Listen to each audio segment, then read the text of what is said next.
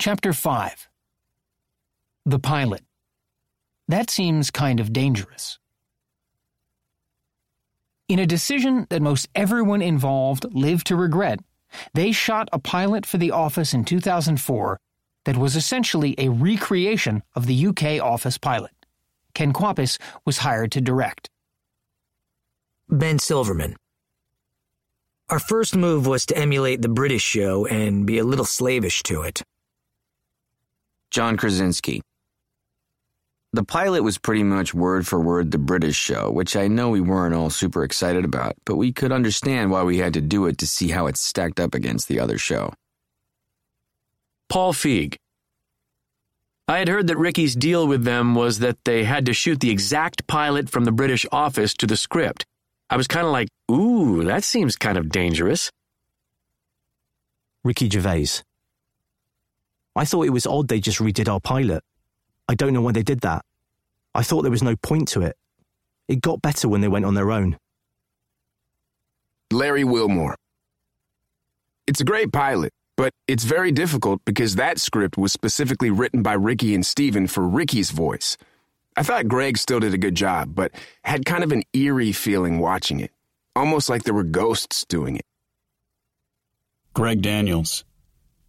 The pilot was shot a lot like the original UK Office, which I felt was necessary to test NBC and see if they really had the stomach for a show of this nature, since the dominant show of the time was Will and Grace, which has a completely different sensibility. It was also an opportunity for the cast to learn their characters and adjust to the mockumentary format. Creed Bratton. Greg Daniels sat everybody down the first day and said, "We're going to shoot this without a laugh track. We're going to have long, silent pauses. Very uncomfortable pauses. I don't know if people are going to like it or not, but we're going to give it a shot. We're going to assume that there'll be some intelligent people that will find this amusing." Melora Hardin. At one point, my cell phone rang just before we were going to rehearse a scene. I was like, "Oh, so sorry," and I clicked it to silent. Ken said, "Oh, no, don't do that. Leave it on. I want someone to call you in the scene when we're rolling. I think that's great. Just leave your cell phone on." I was like, "Really?" He's like, Yeah. If they do call, answer it." Most people would be like, "Turn your fucking phone off."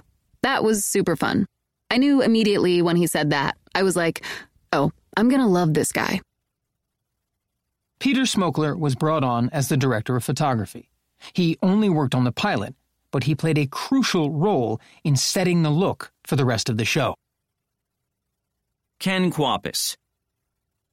He was also the DP on This Is Spinal Tap, so he had his mockumentary bona fides by the time he came to The Office. He was really helpful in setting the style. Peter Smokler.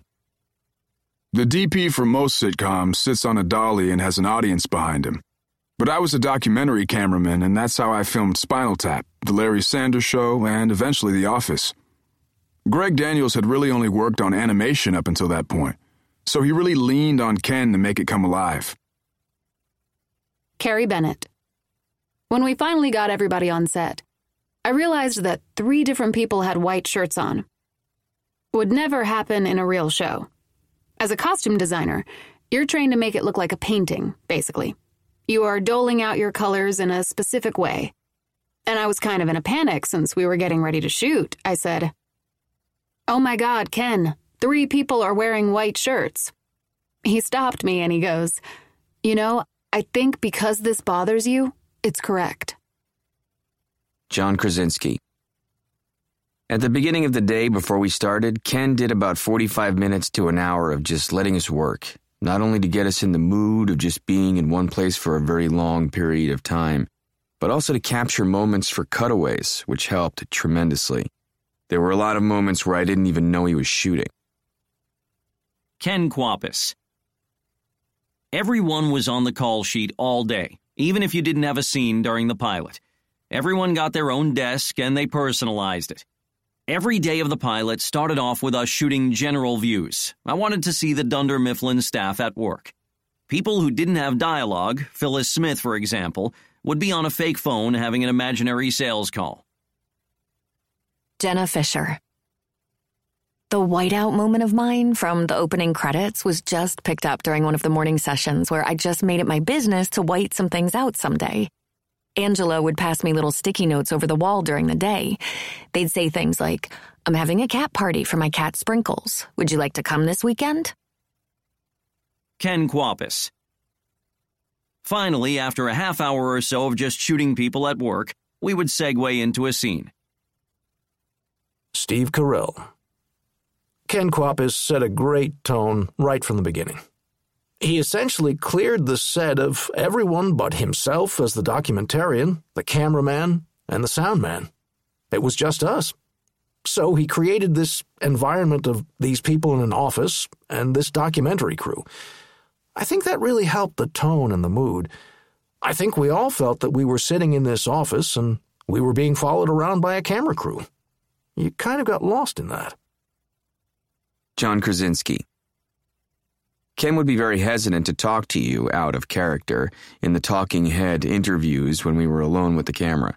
For like 10 minutes, he was asking me, "So, did you go to college in Scranton?" I was like, "Oh, we're actually acting now." Rainn Wilson. Ken would never say action because he didn't want it to seem like a set, so he'd go, "Okay, let's go ahead." Jenna Fisher. One time, Ken called cut, and Leslie, David Baker, continued to make fake phone calls for about 10 minutes. It was like he had to finish it up. He hadn't finished the sale, and he wanted to finish it. Steve Carell.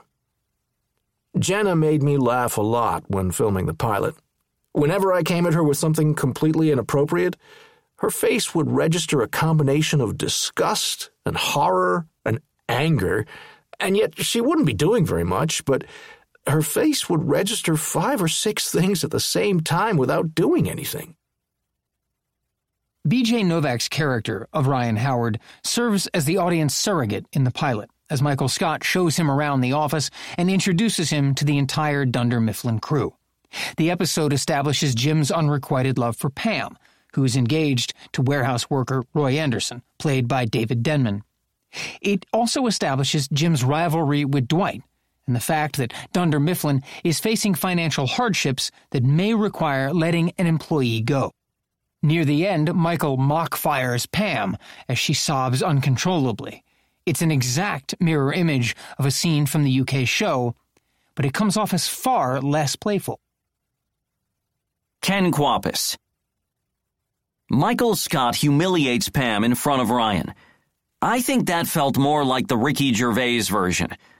I remember Ricky once distinguishing between the character he created and the character Steve created by saying that his character was a jerk, but Michael Scott was a boob. We used that as an important way to classify things. We'd say, is that something a jerk would do, or is that something a boob would do? The firing was a thing a jerk would do. Paul Feig. When I watched the pilot, I was kind of like, I don't know, man, this is kind of hitting all the stuff that I was concerned about, which is the brilliant Steve Carell really trying to imitate Ricky Gervais's role.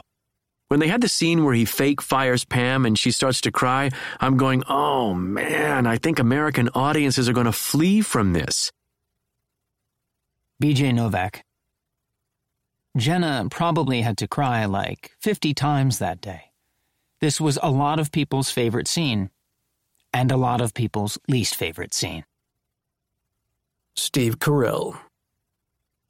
My favorite shot in the episode is the pan over and BJ is shaking his head. If you look closely, you'll notice that we have little, if any, makeup on, and very little attempt is made to make us look good. Alan Sepinwall. I watched the pilot and I really didn't like it. I had known Greg a long time by that point, and he said, Alan, what do you think? I said, Greg, I don't know. The moment when Michael fires Pam, I really kind of hated him. And Greg took a step back and said, well, that's not good. Many of the critics agreed with Sepinwall's assessment. The New York Daily News.